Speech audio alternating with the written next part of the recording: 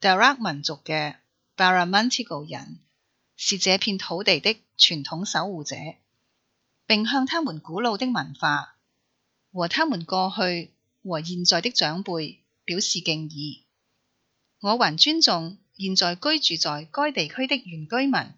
和托雷斯海峽島民。好，歡迎大家又返嚟新冠疫情嘅網上講座。我係李超豪教授，係澳華醫學會嘅榮譽會長同埋華人服務社嘅副主席。各位聽眾，今日係2022年2月28日星期一。今日呢，我就繼續同大家探討關於一啲新冠嘅問題啦吓。大家都知道啦，喺1月中呢，2月初呢，就已經有即係全部喺新南威爾斯州嘅細路呢，都係返學校嘅。咁之前 Delta 嘅疫情嗰時呢，咁因為好嚴峻啦，咁所以啲細路係停咗課咁樣啦，或者係網上教學啊，或者係喺屋企上課咁樣啦嚇。咁但係咧喺1月中咧，嗰啲私立學校咧就開學啦。2月初咧，2月1號應該係咁，所有公立學校咧亦都開學啦。咁但係咧有一點好重要嘅，就係喺啲細路仔返學之前咧，有好多好即係好熱門嘅討論啦，就係話哇，嗰啲細路咁多個返學，佢哋又未打針，我哋講緊好多細路係未打針嘅當時。咁佢哋用咩好容易感染啊？跟住咪又大爆發，跟住嗰個疫情咪又失控啦。跟住啲細路仔翻屋企又感染啲爸爸媽媽啊，感染屋企年長者啊，咁跟住就死得人多啦咁樣。但係呢，而家呢，嗱，今日係2月28日，我哋已經係過咗1個月，或者如果係私立學校嘅話呢，就稍為多過1個月嘅時間啦。咁大家如果有留意，即係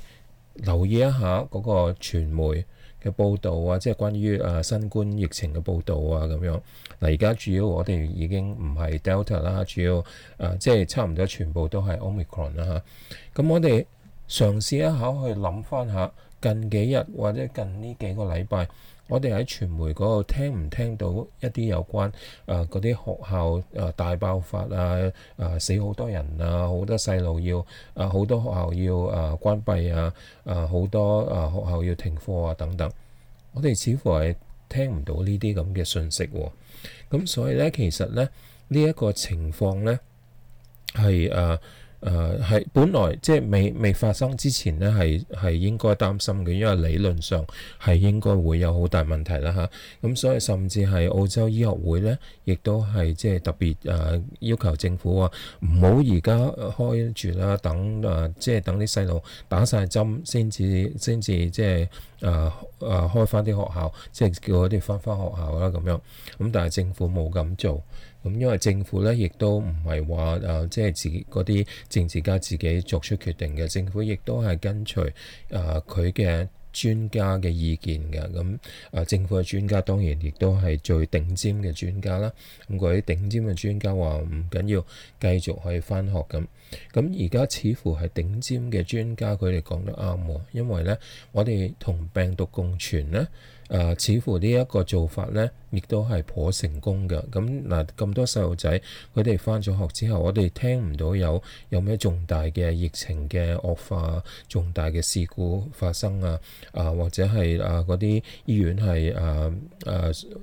爆晒棚咁一路即係冇聽到呢啲咁嘅消息。冇錯，每日都有成幾千個確診，但係呢，每日入院嘅人啦，同埋喺入去深切治療部 ICU 嘅人啦，同埋死亡嘅人數咧，係慢慢咁跌嘅。咁當然啦，唔係話日日都跌，佢係即係會有一啲浮動嘅數據啦嚇。有時高有時低咁，但係咧整體嚟講咧都係向下跌嘅。咁其實咧呢一個咧就係亦都係有關方面嘅專家咧預先亦都係估計到嘅，因為呢個 Omicron 咧佢係一個比較溫和嘅新冠病毒啦，佢比起 Delta 咧能夠入侵肺部嘅功能咧只係得返10%嘅功能，即係得返1/10嘅能力。比較起 Delta 得返1/10嘅能力咧，係可以侵入到嗰個下呼吸道，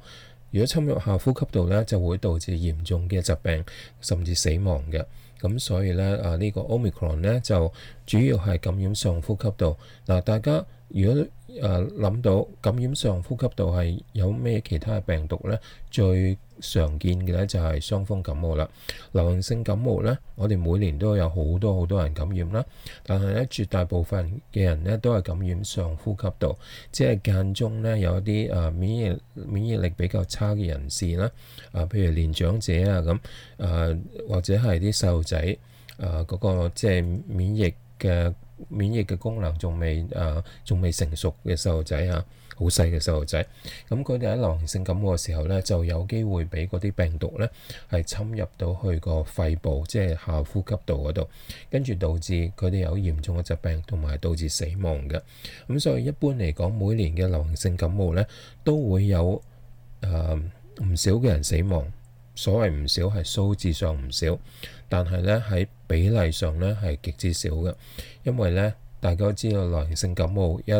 爆發嘅時候咧，好多人咧都會受到感染嘅。但係咧呢啲好多人咧都係主要係感染上呼吸道，咁所以咧只係病幾日跟住好返咁。咁而家呢個 Omicron 呢個情況咧，亦都係差唔多啦。好多人咧，佢哋感染咗 Omicron 咧，好多都係話病2日到，或者係病幾日，跟住就好返，跟住就冇事啦咁。咁當然啦 ，Omicron 有一個弊端咧，即係比起嗰啲流行性感冒有一個弊端咧，就係 Omicron 咧，始終係有機會，個機會唔係好大，但係始終係有機會係導致一啲慢性叫做 Long COVID， 即係長期慢性嘅新冠症狀嘅。咁呢啲 Long COVID 咧，長期新冠嘅症狀咧，係包括譬如成日覺得攰啊，或者係成日頭痛啊，成日有一啲咳嗽啊咁樣，咁係持續好幾個月嘅，或者更長嘅時間嘅。咁呢一啲咧就係個新冠同埋嗰個流行性感冒嘅其中一個分別咧。咁另一方面咧就係新冠病毒咧，呢個 Omicron 咧，雖然係話係溫和嘅病毒，但係咧如果有啲後生嘅人或者係細路仔咧，佢哋咧亦都係有機會唔係因為個病毒而致命，而係因為咧佢哋個免疫系統極之好，產生一個強烈嘅反應，即係對於呢個 Omicron 嘅新冠病毒產生一個強烈嘅反應，從而引起一啲所謂叫做即係喺醫學界叫做細胞素風暴啦嚇 cytokine storm 啦。咁呢啲細胞素風暴咧，就係嗰啲免疫力咧太過個反應作出嘅反應太過劇烈啦，跟住咧就導致身體好多嘅組織細胞咧係受到破壞。不過咧唔係俾個病毒直接咁破壞，而係咧因為嗰個免疫系統作出極之強烈嘅反應，而破壞身體好多嘅細胞同埋組織，而導致嚴重嘅疾病啦，跟住咧導致死亡嘅。咁所以咧間中咧，你哋都聽到話有一啲冇任何慢性病、好健康嘅年輕人，佢哋感染咗新冠病毒之後咧，一樣係死亡，就係呢個原因啦。咁所以死亡咧有各種唔同嘅因素導致死亡嘅。咁唔係話一定係個免疫力差而俾嗰啲病毒毫無控制咁嘅情況之下，不斷喺身體裏邊擴散而導致死亡嘅。免疫力極之好咧，作出嘅反應過於強烈咧，亦都可以導致死亡嘅。咁所以咧，完全係視乎唔同嘅情況。所以大家要即係聽到呢啲話幾多人死亡，包括一啲係年輕人或者細路仔，佢哋係冇任何症狀，好健康嘅年輕人都死咗，咁大家就好驚啦。哎呀，年輕人都死喎，咁呢個病毒咪好犀利咁？唔係病毒嘅問題，而係咧呢啲年輕人咧係佢哋嘅免疫系統個反應過分劇烈嘅問題。好啦，至於細路仔咧，感染咗 Omicron 之後咧，亦都有細路仔死亡喎。咁呢啲細路仔死亡咧喺美國咧，亦都係做過一啲研究嘅，因為喺美國就發現有大概6000個呢啲細路仔咧係感染咗新冠病毒之後咧，係出現一種叫做多器官嘅發炎嘅情況，即係好多器官同時發炎，甚至包括係腦部啊、中樞神經嘅發炎啊。咁跟住咧，呢啲咁嘅問題咧，導致佢哋係有嚴重疾病啦，同埋係好快咁死亡嘅。如果喺美國嚟講咧，至今咧已經有最少600個細路仔咧係因為呢一種咁嘅多器官嘅發炎引起嘅嚴重問題而死亡嘅。咁呢啲咧亦都係嗰個免疫系統嘅一啲反應喎。咁導致咧嗰個身體咧有好多重要器官咧同時間咧都係要即係都係有好強烈嘅免疫反應，跟住咧都引致發炎嘅情況出現。咁但係咧另外一個可能性咧就係好似香港嘅情況啦。喺美國咧喺過去2年咧先至即係因為呢個新冠病毒死亡嘅細路仔咧，嗰個比率咧係即係比起中招嘅細路仔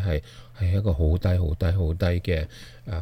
嘅數字嚟嘅，一個好低嘅比率嚟嘅。但喺香港咧，佢哋喺10日之內咧就已經死咗3個，唔知定好似係4個細路仔嘅。咁而呢啲細路仔亦都係全部健康嘅，佢哋死亡咧就係因為嗰個腦部中樞神經發炎。咁香港嘅專家咧，佢哋覺得香港嘅專家同埋中國嘅專家，佢哋睇過呢啲個案之後咧，就佢哋即係根據資料顯示啦，就話呢啲細路仔係健康嘅，即係唔係話因為佢哋有咩先天性嘅慢性疾病啊咁而導致佢哋死亡嘅，佢哋係健康嘅，但係佢哋咧就因為個腦部發炎而死亡。咁變咗咧，有關方面嘅專家咧就擔心一點，佢哋擔心咩咧？就係會唔會呢個 Omicron 咧喺香港嗰度咧係已經再次變種，而呢個變種咧專係可以導致啲細路仔咧係會引起中樞神經腦部發炎，而導致嚴重疾病死亡嘅。咁呢一個即係呢一個咁嘅假設咧，係有關方面嘅專家亦都係即係埋頭苦幹咁去進行緊研究，睇下係咪真係咁樣咧？咁我哋當然希望唔係啦，但係咧病毒變種咧就真係好難講嘅，因為佢哋係病毒變種係一啲即係好常見嘅問題。如果真係咁樣變種嘅話咧，咁變咗咧呢細路仔咧就真係要急需打嗰個疫苗咧嚟到防嗰個病毒啦。咁亦都因為呢個緣故咧，香港嗰啲家長咧，本來好多都係即係最初好多都係唔係幾願意俾佢哋嘅細路仔打疫苗嘅。咁但係有幾個細路仔死咗之後咧，香港嘅家長咧就開始即係緊張啦，就開始搶疫苗啦。咁但係咧而家即係你緊張，人哋又緊張喎；你搶疫苗，人哋又搶疫苗嘅喎。咁睇下邊個搶得快咁解啫。咁所以而家咧聽講咧有好多家長咧，佢哋即刻去幫嗰啲細路仔預約打疫苗咧，都會預約到5月先至有機會去即係約到去打疫苗。咁所以咧喺澳洲咧，而家我哋暫時未聽到有話 Omicron 殺好多細路嘅情況出現啦。但係如果真係有咁樣嘅變種病毒、變種 Omicron 喺香港出現嘅話咧，強調一點，暫時我哋未知係咪真係有變種啊，因為有關嘅專家仍然係跟進緊同埋研究緊呢一方面嘅。咁但係假設啦，如果你假設呢個 Omicron 真係有變種嘅話，佢遲早一定會傳開去，傳俾好多國家，包括澳洲嘅。咁所以既然而家即係嗰個情況穩定，喺即係澳洲嚟講大致上情況穩定啦。有嗰啲細路仔亦都係有即係政府有提供疫苗嘅。咁我希望咧大家家長咧好慎重咁去考慮，快啲幫你嘅細路仔打呢啲疫苗，就係喺嗰個如果萬一真係有呢啲變種 Omicron 傳到嚟澳洲嘅時候咧，到時咧即係你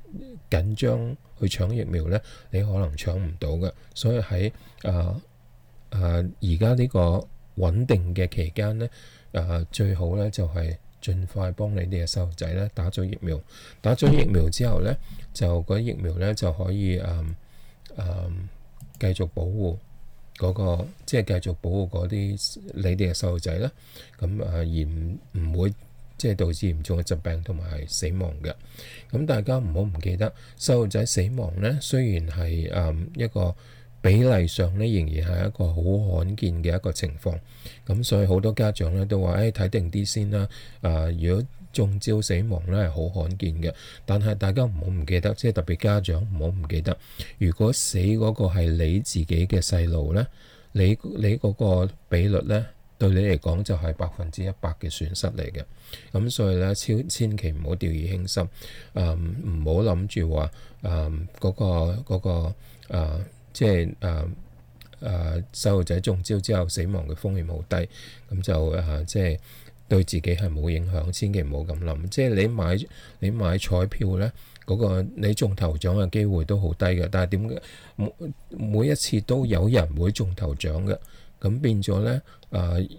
如果係即係換轉係新冠病毒，一個唔好彩中嘅係你嘅話，或者你嘅細路仔嘅話咧，咁你就真係